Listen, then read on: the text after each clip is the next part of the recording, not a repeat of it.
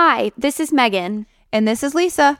And you're listening to the As You Are Going podcast. Nursery edition.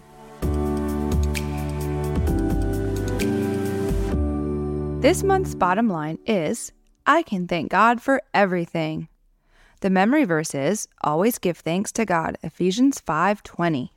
This week, the Bible story is found in 2 Samuel 6:12 through 15, and Psalm 149, 1 through 5. The story focus this week is, I can thank God all the time. David praises God with music and dancing. And we don't have to wait for a certain time to thank God. We can thank God for everything all the time. Morning time?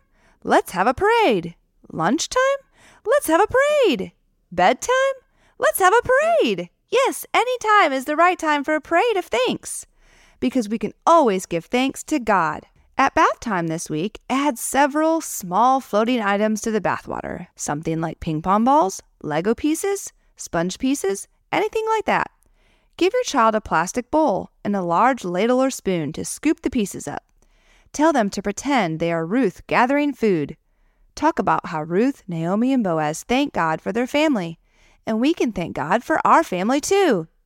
This month, we hope you learned a lot about how you can thank God for everything. We hope you keep the conversations going. As you are going.